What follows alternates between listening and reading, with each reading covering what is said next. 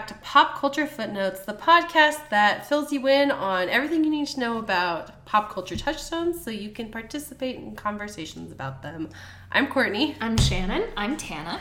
And today we are going to be discussing A Christmas Carol. This is our episode right before Christmas, so yeah. Merry Christmas. Merry Christmas, holidays. Happy Holidays. And also, you're welcome. I was pushing for a horror Christmas, so... Next year, absolutely. Black Christmas. Wait, I'm interested to see what would be on that list to watch. I've got a list. Krampus. Yes. There are multiple Krampus films. Yes, we'll see you in 12 months. Yeah, you have something to look forward to now. Counting on the days. But yeah, so today we are talking about A Christmas Carol, which is a classic. The original is by Charles Dickens. I'm curious, what are you guys' first exposures to A Christmas Carol? We're going to talk about this later, but mine's definitely Muppet Christmas Carol. Yeah, great. My family watches it every year. And again, skipping ahead a little bit, but like the reason I know this is my first exposure is because, so in the Muppet version, Marley is two characters. It's Jacob and Robert Marley because it's played by those Muppets that are in the stand, the hecklers. And so I grew up thinking there were two Marleys, and when I would see other ones, I'm like, but what happened to Robert Marley? Why is there only one Marley? So that had to be the first one. What about you, Tana? I think mine was actually the Patrick Stewart version. Really? Yeah. Like, it was never like a formative part of like our Christmas experience, so I just like saw some on TV. I think Muppets was shortly thereafter, but my first one was the Patrick Stewart version. Interesting. Mine was the Mickey Mouse version, actually. Yeah. Which, if you know who Scrooge McDuck is, he originated from their adaptation of Christmas Carol. Oh, that's awesome. But yeah, it was the Disney version where Mickey Mouse is Bob Cratchit, and they have lots of little mini Mickeys who are his kids, including Tiny Tim. And the ending of that's kind of scary. Yeah, Pete ends up being the ghost of Christmas Future, and he shoves Scrooge into the grave, and there's hellfire coming out of it. Yeah, it was a little scary. I would always fast forward that part as a kid, but yeah, that was my first exposure to Christmas Carol, and then shortly after that, it was the George C. Scott one became the staple for us. But yeah. Cool. So we're going to get into plot. So if you don't know the story of A Christmas Carol, like I said, it's a book by Charles Dickens. So it starts out with, first of all, you have to know that Jacob Marley was dead as a doornail. And so it's this mean-spirited old miser named Ebenezer Scrooge. He runs a counting house in London. And we see his downtrodden employee, Bob Cratchit, who... wants to put another piece of coal on the fire because it's cold in the office, and Ebenezer Scrooge is like, coal's expensive and it costs money, and you can't do that. And poor Bob is just like, okay, yes sir, sure, whatever you say.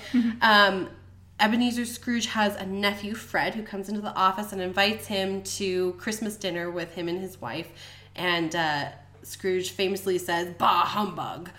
And they have this whole conversation in which Fred is like, Christmas a humbug? Like, are you kidding me? And he's just like, I don't see any need for, spending money on Christmas and on frivolity. And he's just a real crank.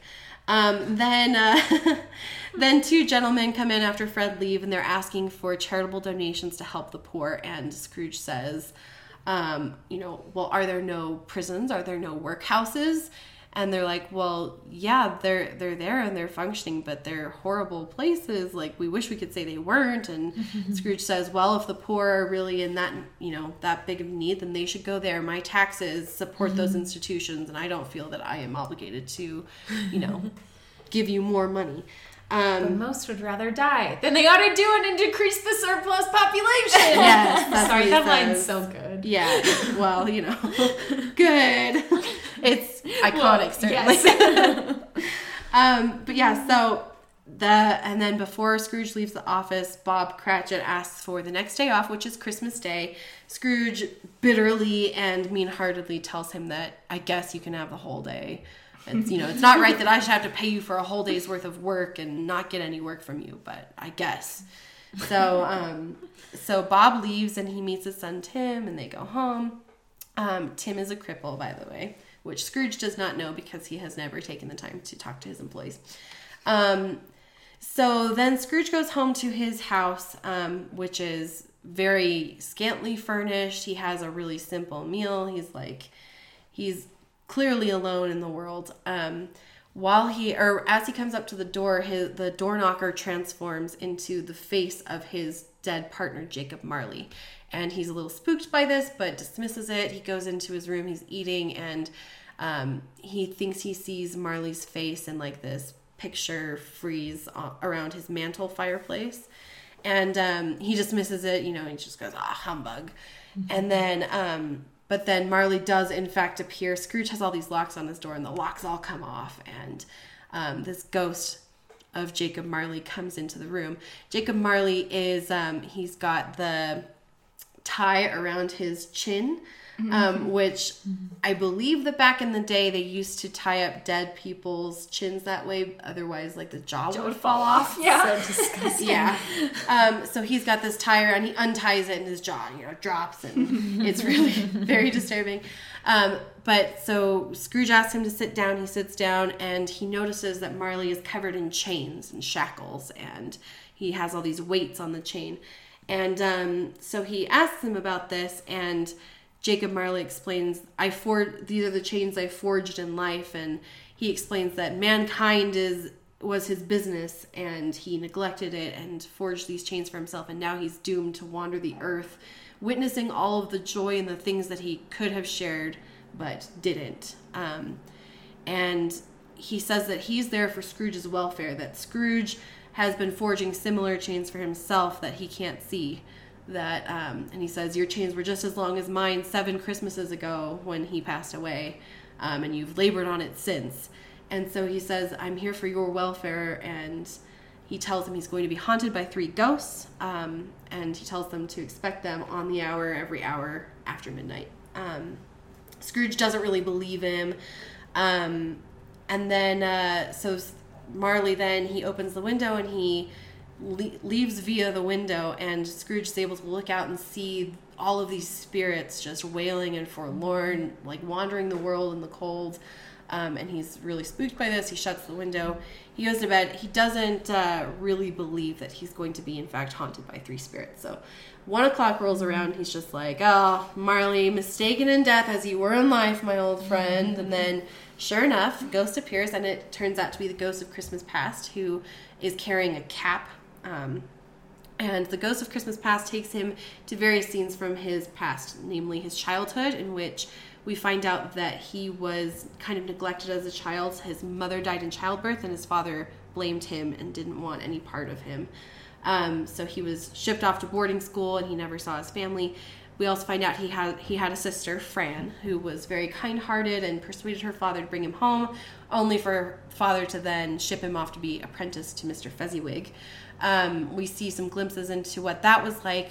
Fezziwig was a very jolly, friendly guy, and he threw big Christmas parties for his employees every year, where he met a girl, Belle, who he falls in love with, and we find out, so he's at this party at Fezziwig's, and he, meets Belle, and they fall in love, and then we jump to a scene several years later in which he has started his money counting house, his accountancy.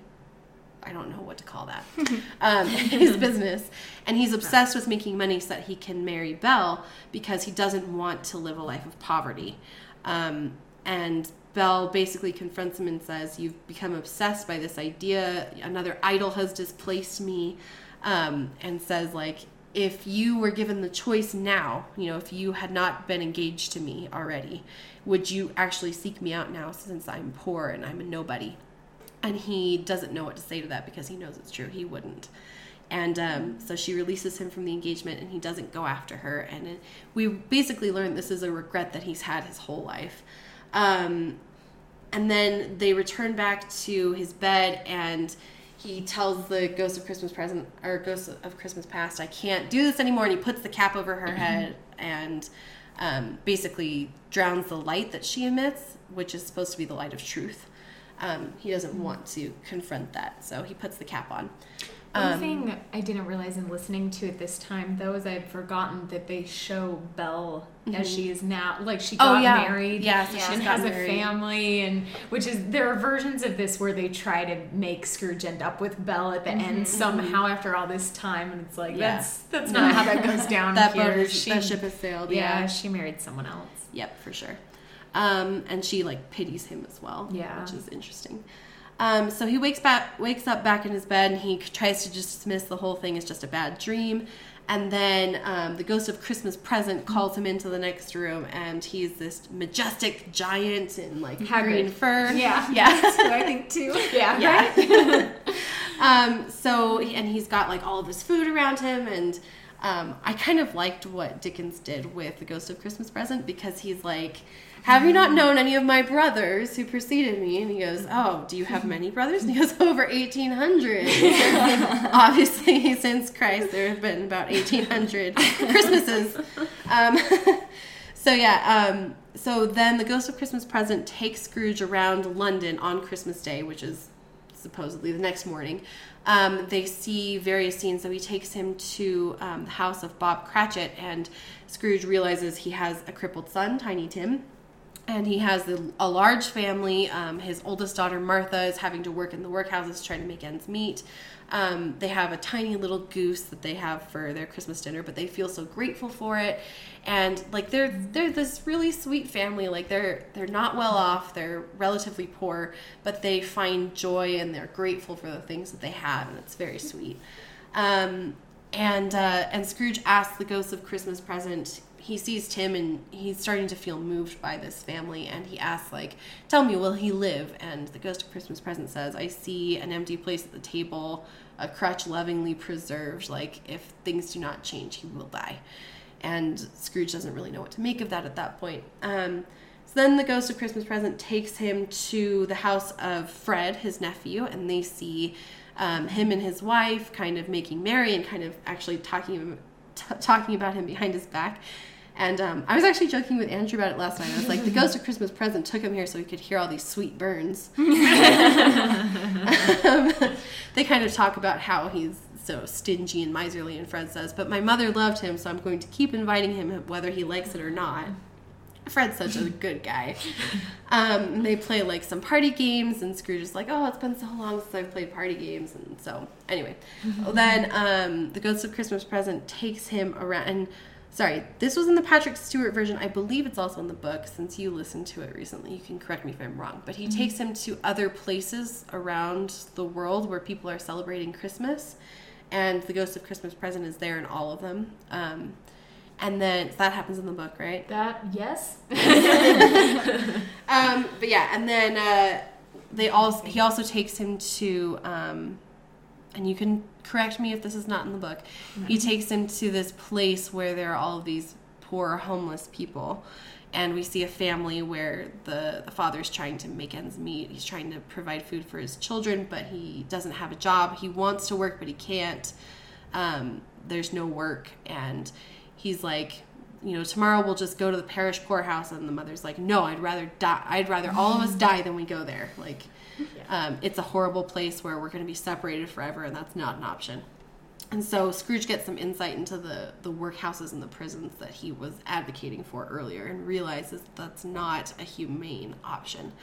As the day has been going on, the ghost of Christmas Present has been getting older. And then at the end of his time with Scrooge, he says, look here under my robe. And he opens his robe, and there are 2 children underneath. And he says their names are Ignorance and Want. And he says, beware them, on their brow is the word doom. And he basically says, like, if you ignore them and pretend that these don't exist, then it will be the downfall of mankind, essentially.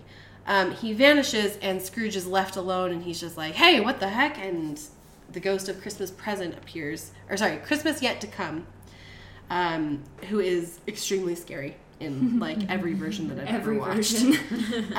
It's this hooded figure that does not speak and just points. And in the George C. Scott version that I always watch, it's like this like noise every time. It's like this super creepy, high pitched like oh, it's so creepy. It's like nails on a chalkboard sound that the Ghost of Christmas Future makes.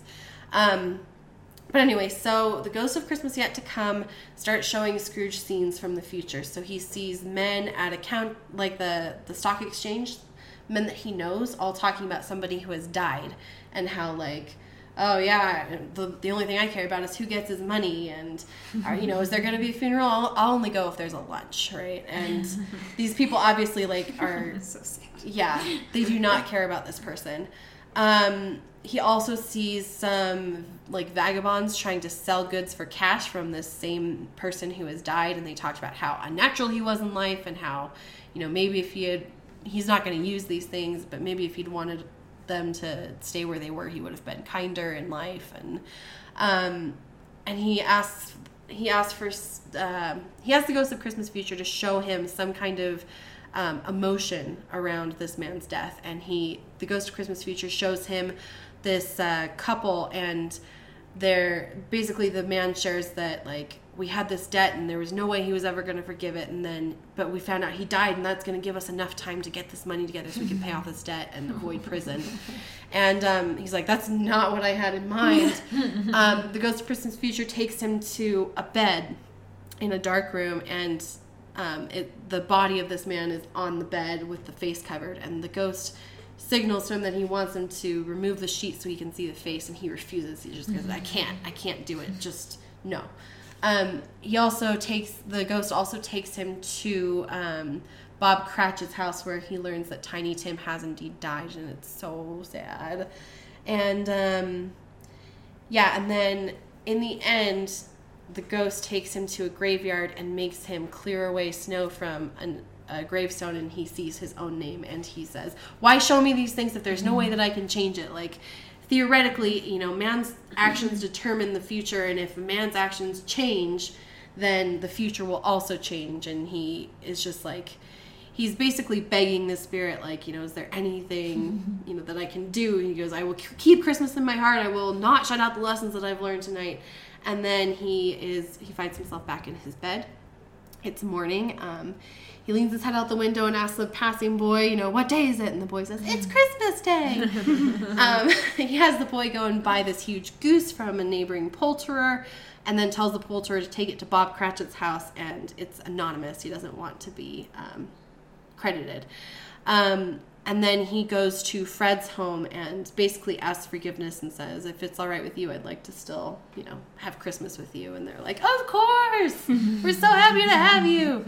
And then the next day, Bob Cratchit comes into the office. He's a little bit late because he was partying on Christmas.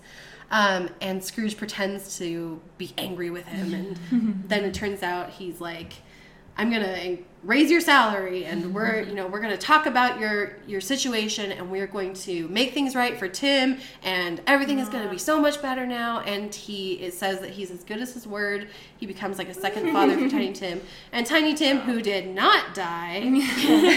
Yes. Yeah. But yeah, so that is Christmas Carol. Yay! So good. Yeah, so we've all kind of watched different versions in preparation for this, and have obviously grown up watching different versions. We're just going to talk about some of our favorites. So, Shannon, you wanted to kick us off? Yeah, I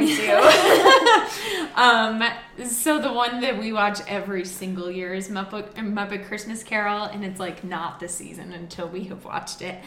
I mean, so slight like behind the scenes spoiler, like we're recording this early, and I am very against listening or watching like Christmas things ahead of time, because I feel like until Thanksgiving has passed, I'm not doing it. But I turned on the music for this, and it warmed my little like stone cold heart because something about like this movie is just so touching. What to say about it? So Scrooge is played by Michael Caine. There are a couple of humans in it, but most of the characters are played by Muppets. Kermit the Frog is Bob Cratchit, and he's married to Miss Piggy, and their kids are all little frogs and pigs. And like I said, Marley is represented by the hecklers, so there are two of them. The best part about this is there's just like songs throughout that I really enjoy. So especially you've got like We're Marley and Marley, whoa! And it has like these little like the chains kind of move and sing, and it's great. what else? I think it stays pretty true to the story. I was trying to think of things that are different. I mean, Fanny isn't at the beginning of it. Like, they just kind of cut her out of the whole story for some reason. Trying to think of... You do get, like, insight into him at school and stuff, right? Yeah. Like, him growing up he was as, like, kind a of, like, kid. lonely, and, so that's sad. They do have the part with Belle, and that's so... In the original theatrical version of this movie... There was a song, right? So there wasn't a song, Oh. and then it was the, videotape version that added the song into it. Oh. So when I bought this version, I had to get both the widescreen and the full screen, because the full screen's the only one with the song, and that's my favorite part of this entire movie. She sings a sad song, like, When Love Is Gone, and she leaves them, and Michael Caine cries, and it makes me cry. He, like, sings a song with her. Why do the Muppets do that? Can, like, just, like, take a second? Because they did it in the most recent Muppet movie as well. They're frogs! Like, what is so touching? It's so funny, because I was just thinking this at the Muppets, how there's something so quaint about them and so human. Like, I listen to Rainbow Connection and I will start bawling. Yeah. So I don't know what it is about the Muppets that's, like, so sincere and lovely. Also, I think it's the songs sincerity. out. Actually. Yeah. Yeah. Oh, I mean, the cutting sincerity. song, sorry. Yeah, it. But, like, in the most recent Muppet movie, there's, like, a whole expositional song that explains why the villain is after them. It's because, like, he never learned how to laugh, and so the Muppets would come on, and all the kids would laugh, and he couldn't laugh, and they made fun of him for it. So that's why he hates the Muppets. Yeah. That's all cut in this expositional song. Okay, and I don't understand. That's really strange. Yeah. Sorry, back to Christmas Carol and the sincerity and the wonderfulness of the Muppets. Yeah, no, I was just gonna say that I think that sincerity is something that we lack a lot in Hollywood now. Like, for instance, Doctor Strange, we rewatched that this last week, and there's a part where, like, he's crying, and it's this really sincere, tender moment, and then the like red cape comes and, like, wipes away his tear, and he goes, stop it. I'm just like, can we not just have, like, a sincere moment? Or, like, in Spider-Man, where, like, Happy's trying to say something about, like, Tony, like, did something for me, and then there's a kid in the bathroom who flushes, and, like, and it interrupts the whole moment. It's just like, can we not just, be sincere for a moment? No? Okay. But the Muppets are so very sincere. So it works so well. Yeah. Again, and now I'm going to get the book, like, confused with everything else is my problem. But in looking, like, at the beginning of the book, even with the Ghost of Christmas Past, he'll be like, oh, I should have told Bob this. Or he has these regrets right at the beginning. And I guess that's part of the reason I like that song, too, that you can sense his regret, like, right from the beginning, that he's already starting to change. And Michael Caine and, like, the Ghost of Christmas Present is so sweet, because they're both so jovial, and they have this, like, cute little relationship that I like. I don't know, just all the songs are great. And then the one that was the Ghost of Christmas Present sings this one about... like, wherever you find love, it feels like Christmas. Oh, and so, it's just kind of this tender thing. But, yeah, mostly the music of it is fun. But, yeah, it's just really sincere and sweet. So I can't remember what movie it was when I was a kid, but there was a preview on our VHS tape for Muppet Christmas Carol. And for whatever reason, like, I loved the Muppets as a kid, but for whatever reason, my parents never really, like... Every time we asked them for Muppet things, they were just like, no. And so we had asked them to get Muppet Christmas Carol, and for what I don't know why. They didn't get it for us. And so we would, like, watch this other movie, and there was a lot, and there was this preview for Muppet Christmas Carol, and we had the thing memorized. Like, we knew every line from that trailer, every, like, bit of song. Aww. And so it was just a couple of years ago, like, after Andrew and I got married, he was like, oh, we have to watch this, and we watched it. And I was like, I know that part. Yeah. Just the little bits. Yep. But anyway, sorry. Moving on. Okay. The little kid that's like, it's Christmas Day. This cute little rabbit. Yeah. And he goes and gets the big old turkey, and he's, like, struggling to hold it up. I don't know. I guess I should say the biggest, like, difference in this, too, is that Gonzo is Charles Dickens. And so he narrates it throughout. Yeah. Which is kind of fun. And they, like, when... Scrooge flies off with the Ghost of Christmas Past, they, like, attach a rope to him so they're all, like, flying in the air with him, and so it's kind of fun to have it narrated in that way, because I don't think any of the other ones do that. Yeah, my favorite part is at the end where Gonzo's like, and Tiny Tim, who did not die. We say that so much. Sorry. And he, like, it's someone who's like, well, this is getting too dark for us, we're out. So, anyway, yeah, it's the best. Speaking of dark. Yeah. Do you want to talk about Scrooge? Yes. So I watched Scrooged, which is one of my favorite adaptations. It's great. Just because I love Bill Murray. A fun fact that I didn't know when I started this, it was actually marketed to play off of Ghostbusters. So the tagline for the film was Bill Murray is back among the ghosts, only this time it's 3 against 1. Like, it was like this joke. So yeah, that's fun. Oh, dear. It's the same, I mean, like, all of these adaptations are like the same basic premise, but Bill Murray plays Frank Cross, who's this like TV executive, and they're doing a live action Christmas Carol, and they market it as this fun like Disney voice, and like it's great, and he watches it and he's like, what is this? This is garbage, redo it all. And he redoes it as like drug addiction, and it's supposed to be like really racy and edgy, and it ends up like they play the trailer and it kills an old woman because she's like overwhelmed by it. But he just has like no, like one of his people like that's in the boardroom with him or whatever says like, I don't think that's a good idea. It's Bobcat Goldthwait who the voice of Pain from Hercules, the animated one. Yeah, he's like, I don't know what you're talking about. Like he's on my Wait Don't Tell Me all the time, and I love him. Yeah, it's so good. That together, that's great. And I love him, his character. So he gets fired because he tries to say like, I don't think this is a good idea. I'm slipping in not quite the voice, but it's pretty good. That was great. So he gets fired, and Bill Murray is basically just this. He's a jerk too. He gives his assistant who works her butt off, like he gives her a towel instead of a bonus. Like he gives his brother a towel, and like is talked into sending a VCR because he didn't want to give. Because he's like, I'm giving towels and VCRs, and you get one or the other. And he tried to give his brother a towel, like just like not a great guy. So a similar thing happens, like an old, like, kind of mentor or whatever shows up and is like, you're going to be visited by 3 ghosts. There's a lot more guns in this one also. When his mentor shows up, he tries to shoot, and the mentor's like, I don't care if you hit me, but leave the Bacardi. Like, well, and that guy also was gross. Oh, yeah. It was super decayed. Like, I think his jaw actually does, like, fall off at one point. He's in this, like, gross Hawaiian shirt and, like, golf balls and stuff. It's great. Part of the, like, what makes this one so fun is, like, it's the same basic story or whatever, but the ghosts themselves. Mm-hmm. So the Ghost of Christmas Past is this, like, crabby old taxi driver, but the guy who plays it is David Johansen of the New York Dolls. So he's like, he's the taxi driver. Well, that's fun. Takes him around, does basically the similar thing of, like, you see his kind of, like, sad life.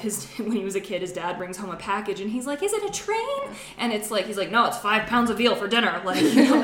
And the ghost is like, you're gonna cry. This always gets the waterworks going, and Bill Murray does start crying, and he's like, what a valuable gift. He like put in hard work and 5 pounds of veal, like missing the point kind of. So this is the different, like, he is not convinced of his like badness until like very close to the end, like unlike some of the other ones where he's like, oh, I'm seeing the error of my ways. He does not see the error of his ways.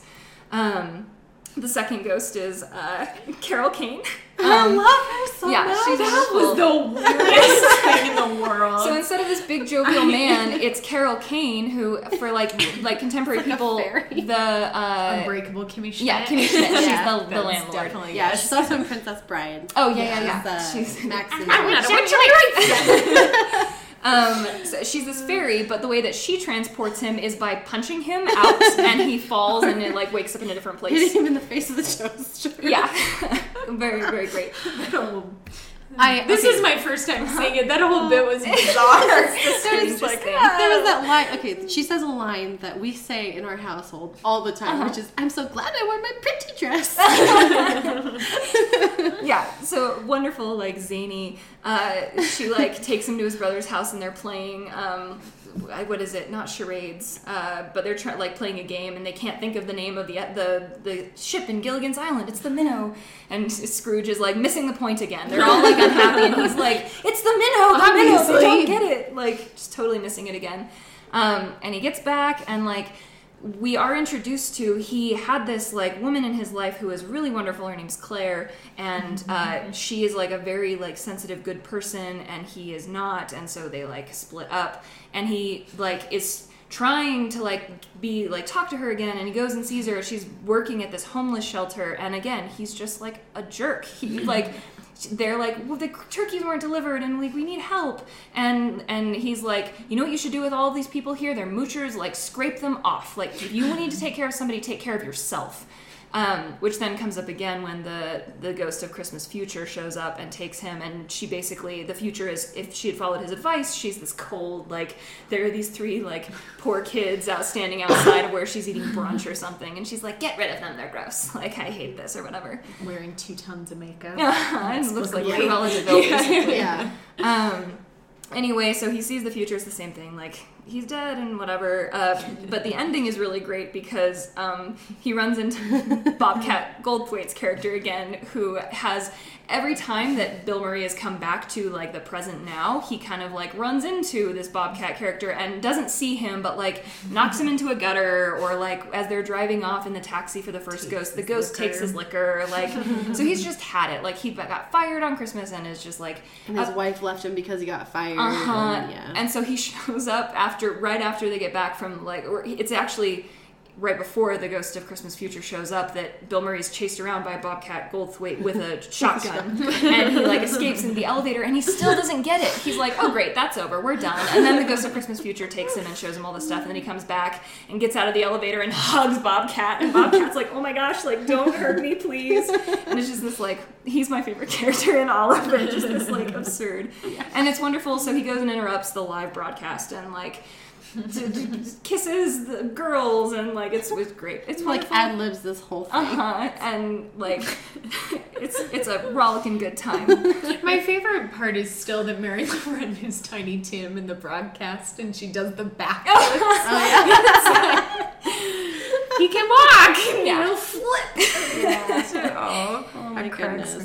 Yeah. There are so many great one-liners from that adaptation too. Like the part where the Ghost of Christmas Future shows up and he's in the elevator and he like opens up his robe and there's like something. Little Muppet Goons. Yeah, like a little Muppet like, Goons. And he closes it and goes, did costume whip that up for you? We're gonna get calls. Or like the Ghost of Christmas Past is like, so Bill Murray's dressed up as a dog on like a TV show, and that's how he gets his big break. And the Ghost of Christmas Past is in the stands and he goes, "It's a bone, you lucky dog." We say that all the time in our household.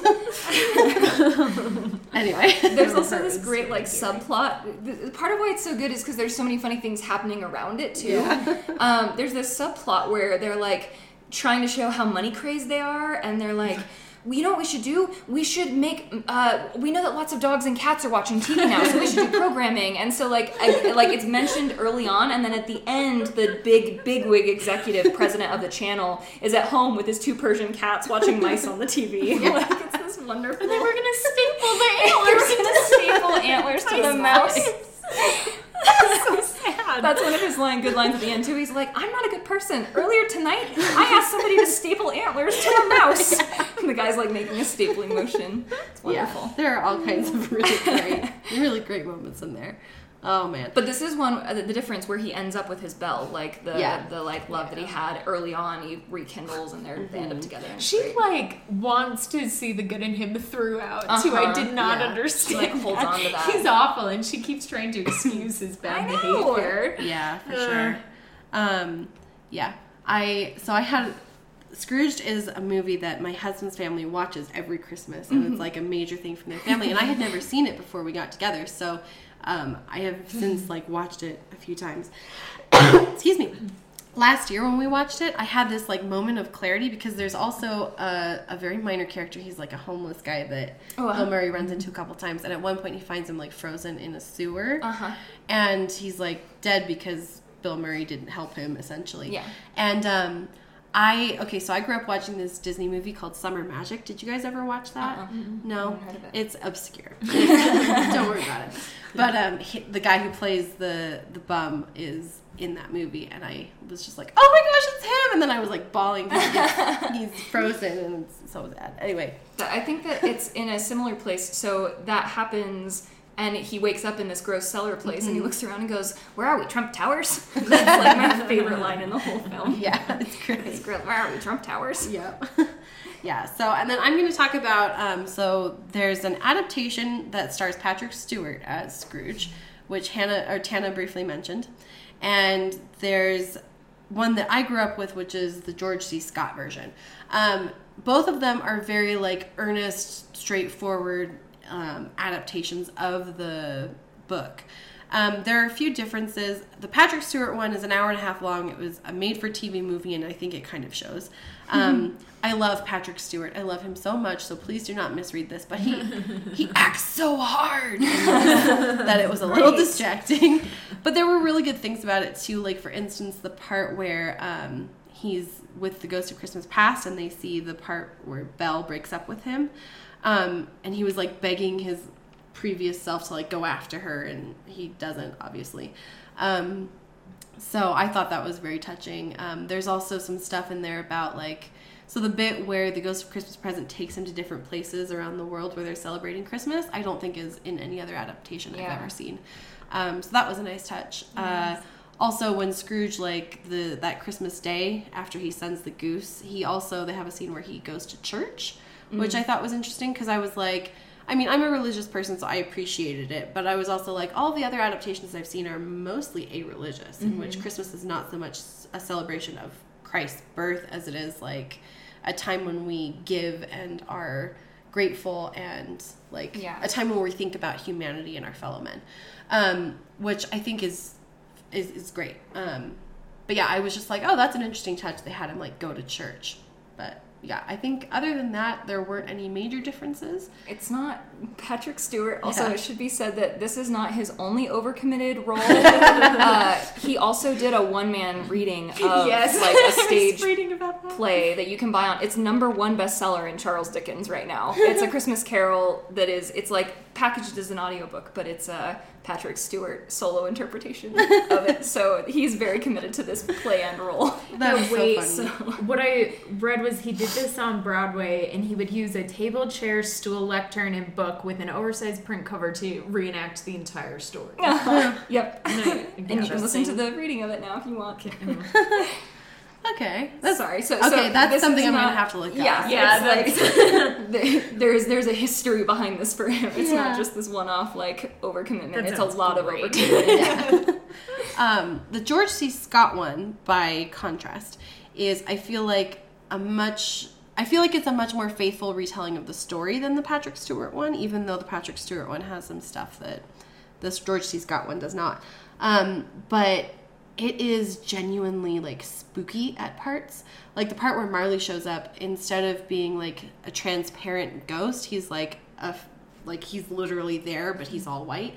And he yells and screams at Scrooge at a few points. He's a very scary dude. And then the Ghost of Christmas Future, as I have mentioned, is, like, terrifying. There is one scene, though, that we always laugh at, because the ghost is, like, trying to get him to do something, and most of the time in that version, the ghost isn't, like, right in front of him or right next to him.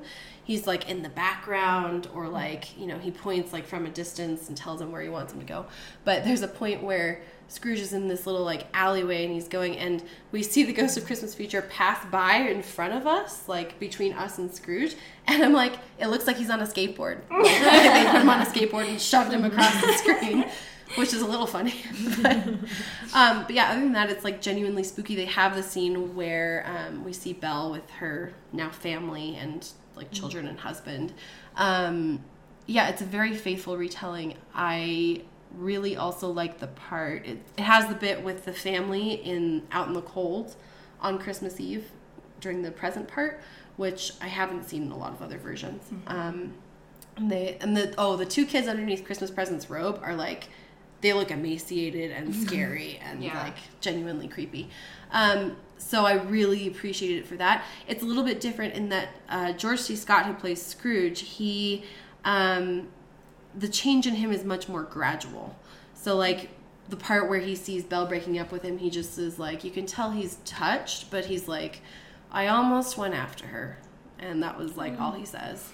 And then when he's, like, with the Ghost of Christmas Present, that Ghost of Christmas Present, by the way, is incredible. He, like, he disses out some sweet burns.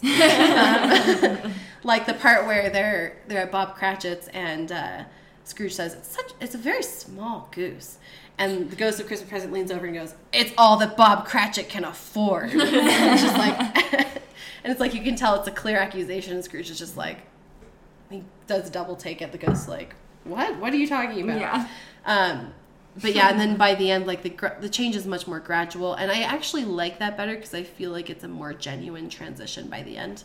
And he's not like, yeah. Patrick Stewart, in the Patrick Stewart version also, when he wakes up, he has this moment where I'm like, oh, okay, he's lost his sanity. That's what he's like laughing / like coughing, and I was like, is he the Grinch? Like his heart is growing 2 sizes bigger right now because it seems like he's having a heart attack. And then he just starts laughing maniacally, and I'm like, what the heck is happening? So none of that in the George C. Scott version. But yeah, anyway, I really like that version. I feel like it's the most true to the book. But yeah. Sweet. So, Christmas Carol is a very, very popular Christmas story. So we're going to talk a little bit about some of the other adaptations, parodies, things like that. Did you guys have any in mind that you wanted to talk about?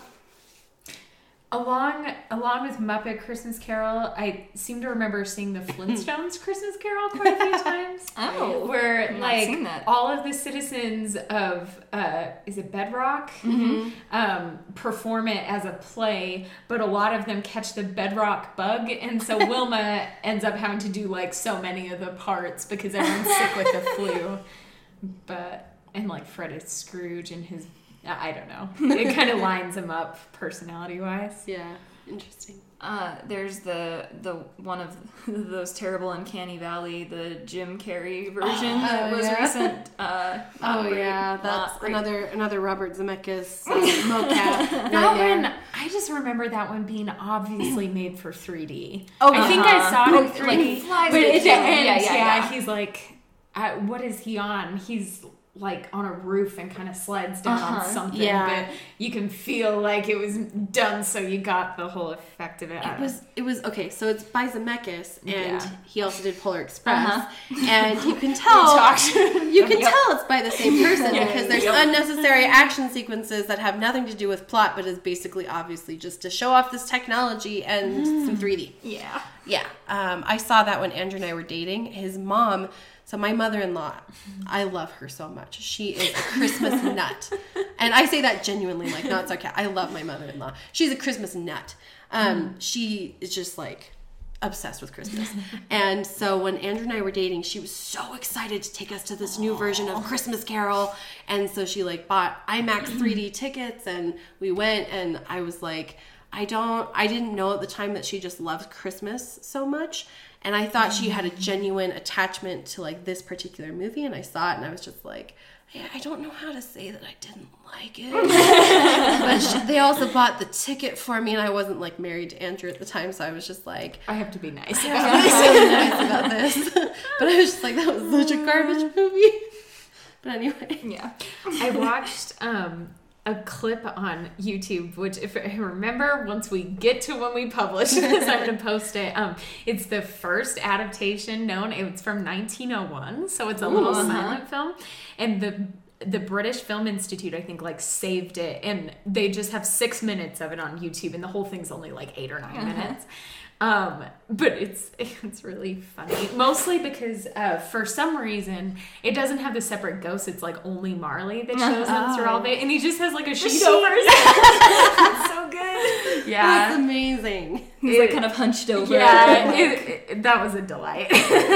We'll post that so people can watch it. Oh, I also have to bring up, there was a Doctor Who episode that's a Christmas Carol, and it has Michael Gambon in it as Scrooge. Which is great. I don't know. Is that a good thing? I liked him. It was obviously very Doctor Who-y. It was very Doctor Who-y. So like the Doctor's trying to get this Scrooge character. He has control over the atmosphere, and there's a ship crashing that has the Doctor's companions on it because it's their honeymoon. And the ship is gonna like crash, and all the people on board are gonna die unless this guy like uses his control over the atmosphere to like let the ship land, and he won't do it. And so the Doctor he like goes back in time into this man's childhood when he's like a child, and like is basically this like heroic figure from his childhood, and he's like, I'm the ghost of Christmas past. Or like that's what he says to him in the future, and then it makes Michael Gambon remember like being a child and seeing the doctor. Yeah. And then they like go on all these adventures every year with this girl, and it's a very complicated story anyway, but he basically is the ghost of Christmas past and present and future. And they try to like influence him and like shape his childhood and his past to be a better person so that he lets the ship land. And eventually he does. But yeah, it's very Doctor Who. It is very that's very. I can't even explain it. Yeah, it's so complicated and convoluted. At one point, I believe the Doctor marries Marilyn Monroe in that episode. So yeah, it's all right. Yeah, that seems I'm pretty no sure. sense. Nope. That sounds actually like fairly similar to the there was a Quantum Leap episode. Oh, really? Yeah, it's called like The Little Miracle, and it's like a similar, but like he leaps into the body of the valet of like this miser, and he is like all of the ghosts and kind of like teaches him to see the error of his industrial ways. That's so great. Things I'm going to watch now that I know about their existence. I didn't know that Alan Menken wrote a Christmas Carol musical. Oh, and really? I started listening to some of the music, and it's really good. Oh. They did a TV version of it with Kelsey Grammer, and I watched some clips on YouTube. Oh, you know what? I think I remember and that. like Jennifer Love Hewitt is Belle, and that is fabulous. It seems really random. I need to track that one down. It seems harder to find, but the music from it's fun though. Yeah. But they also, so there's a new movie coming out, and I wish this had come out before we had done this episode, but Dan Stevens is Charles Dickens as he's writing Christmas Carol. Yeah. Yeah, I just saw a trailer for it the other day. I was like, that actually sounds kind of fun. Yeah. It looks kooky. Okay, sorry. Speaking of, there's another Doctor Who episode, also from the reboot, where, so I guess it's post Dickens writing Christmas Carol, because he does a reading of Christmas Carol, but it's Christmas time, and the Doctor runs into Charles Dickens, and there's like this alien race that is only like present in the gas, and so like they're gaseous beings that look like ghosts, and so it's very reminiscent of Christmas Carol. But anyway, interesting. Yeah. Anyway, I'll stop talking about Doctor Who. Instead, let's talk very briefly about Ghosts of Girlfriends Past. Yes! Yeah, this is where we get into all the like parody and sludge of the Christmas Carol genre. Yeah, Ghosts of Girlfriends Past. Marvelous. Yeah, Tana and I were talking about this. We both saw it in the theater when it came out. I don't know why I saw it either, because I'm not a Matthew McConaughey fan. And it was honestly garbage. It was such a garbage movie. It's worst. Like, what was it? It was like him going to the past and seeing girlfriends that he'd wronged. Yeah, so he basically, and it's around Christmas if I remember right. Yeah. And like he's with this girl and he's going to mess it up, but he like, she's a really good girl for him, and so then he like has this like, Jennifer Gardner in it? I don't remember. Is it? It might be. It might be. Yeah. Okay. Or maybe, it doesn't really matter. Maybe what's her face from Alias? What is her name? Jennifer Gardner. Yeah. Correct. Yep. So on both it is counts. her. Yes. I was thinking of somebody else, but yes, you're right. It is Jennifer Gardner. And yeah, he basically like has this thing where like he goes back through all of the girls that he's treated poorly and broken up with, and like they show him the error of his ways so he can be a better boyfriend to Jennifer Garner. And they show up as like ghosts of his past or something. And don't they also show him the future, like if he breaks up with her? Maybe. I definitely saw it a long time ago. I think so, because I think that there's a scene where his brother watch is like... that like every year around this time. No, yeah, because so he's like, he gets a past girlfriend, and then it's his secretary who's the ghost of girlfriend present. That's like the only consistent female figure like that is like that he has in his life right now. And then the ghost of girlfriend's future takes him forward to see when his girl gets married to another dude and he's alone. Yeah. So yeah, it's like the same like progression. Yeah. Yeah. Don't see it. It's garbage. I will not. I was saying beforehand that, like, there's a Hallmark one with Tori Spelling called A Carol Christmas. Her name is Carol, and that one's really stupid. If I remember right, though, it's kind of like Scrooge, where I think she works for a TV network or something. And then there's one with Cicely Tyson to Mrs. Scrooge or something. It's also very, very bad. Yeah. These made for TV ones, I don't know. Oh, and I guess we should briefly talk about the Disney one, which I guess I already did. But yeah, it's like Mickey Mouse is Bob Cratchit, and Scrooge is Scrooge. And then the Ghost of Christmas Past, who is that? Oh, I forget. Oh, does Goofy make it's an Goofy. appearance? Yeah, it's Goofy. Okay. Yeah, and then the Ghost of no, Goofy's Marley. Yeah, that's Goofy's what it Marley. is. I can't remember who the Ghost of Christmas Past is right now. Ghost of Christmas Present is the giant from the Jack and the Beanstalk movie. And then the Ghost of Christmas Future is Pete. Yeah. Yeah, and he's like scary. I remember He's a little scary. Also watching that. I mean, by kids' standards. By kids' standards, it's a little scary. As an adult, it's just kind of funny. It's Jiminy Cricket. Who's Jiminy Cricket, that's what it is. Okay, that's kind of cute. It was cute, and honestly, like I watched that and I'm like, oh, my childhood. But yeah, cool. Any other parodies, versions we want to talk about? I was trying to find one for Phineas and Ferb, but the problem is Phineas and Ferb mostly takes place in summertime, and there are a couple of Christmas episodes, but I think only like 2, maybe 3. 2. It's 2. There are lots of references to it in The Simpsons and stuff too. Oh yeah. I don't think ever I think the guy's name is C. Ebenezer Burns because he's a Scrooge character. That's his full name, Mr. Burns. So. Yeah. And there's the one where he chooses Bart as his heir that he's going to take on and bequeath all his wealth to, and he wakes up realizing he might die, and he opens the window and Bart's walking by and he's like, "You there, boy? What day is it?" And Bart's like, "It's Christmas, sir." It's just a little reference. That they have lots of little references, but yeah, I don't think they have one episode. That's not that I think they had a comic that was Ebenezer Burns or whatever, Burns and Ezer Scrooge or something, but not a film. Okay, so my husband is a huge Simpsons fan. You can see on our bookshelf, we've got all of the seasons on here. But yeah, so he plays Tapped Out, the game, the Simpsons game. And I played for a little while before realizing that I was just this is sucking up too much of my life. But around Christmas time, so there are different, on holidays and things, there are skins that you can have for different characters, and one of them for Burns is an Ebenezer, full-on Ebenezer Scrooge, so with fun. the top hat and the coat. Yeah, it's great. I love that. But yeah. Sweet. Well, I'm just going to pitch too, because I think I told you guys, but didn't say on here, Audible has a version of Christmas Carol with Tim Curry reading it. That's a thing you need to experience. Also, maybe group watch and live tweet of the Klingon Christmas. That might be a good. We learned that there's a Klingon Christmas Carol. If we can find that, we're doing that. Yeah, for sure. Oh my gosh, yes.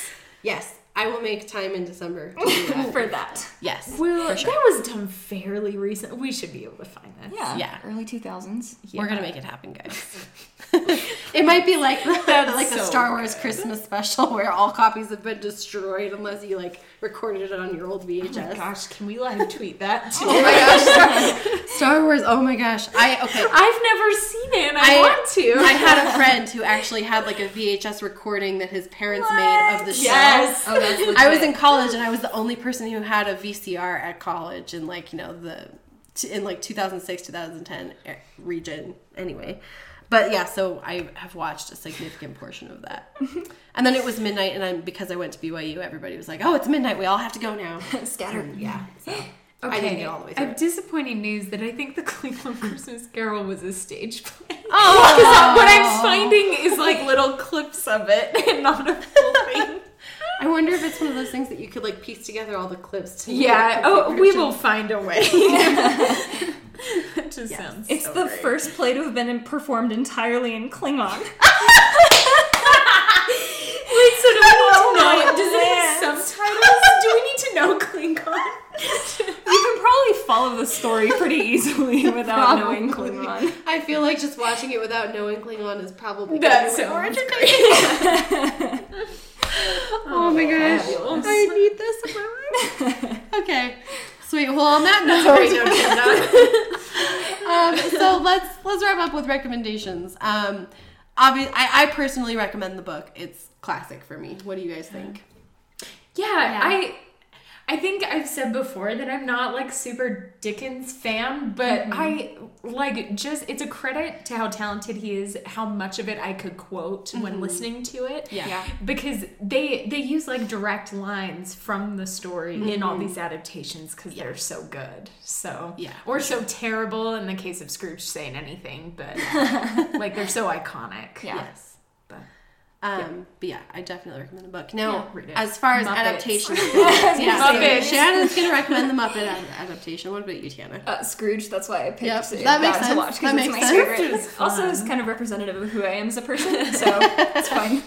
Yeah, I'd say Muppets for me too. That may say a lot about us. Yeah, I personally recommend the George C. Scott version. So, and I don't know what that says about my personality. Traditional, maybe. I don't feel like that's quite right. No. But yeah. All good versions. Yeah. Yes. All deserving recommendations. Anyway. But yeah, that's it for us. We hope you guys have a very happy holiday. We are going to be, so we have pre-recorded episodes from now until the end of January because Shannon is going to be doing a lot of stuff with the Sundance Film Festival. We're going to be gearing up for, we're going to have a few Oscar episodes, I believe. Oh, yeah. But don't worry because we will have episodes for you. We're going to be covering Harry Potter all through the month of January. Enjoy ready for a wild ride there. Yeah. So I'd much like summary. to apologize in advance for all of the plot summary. But if you haven't read Harry Potter in a while, you're going to know it so well by the end of those episodes. At least that's what we hope. Anyway, but yeah, so make sure to follow us on Facebook, Pop Culture Footnotes, or you can follow us on Twitter at PC Footnotes. You can also find us on iTunes. That is, if you're listening on iTunes, please be sure to rate, review, subscribe. If you have suggestions for things that you want to hear about on the show, we are taking them. Please email us at popculturefootnotes@gmail.com. Thanks again to DJ PJ for our theme song. And that is it for us. Have a happy holiday, guys.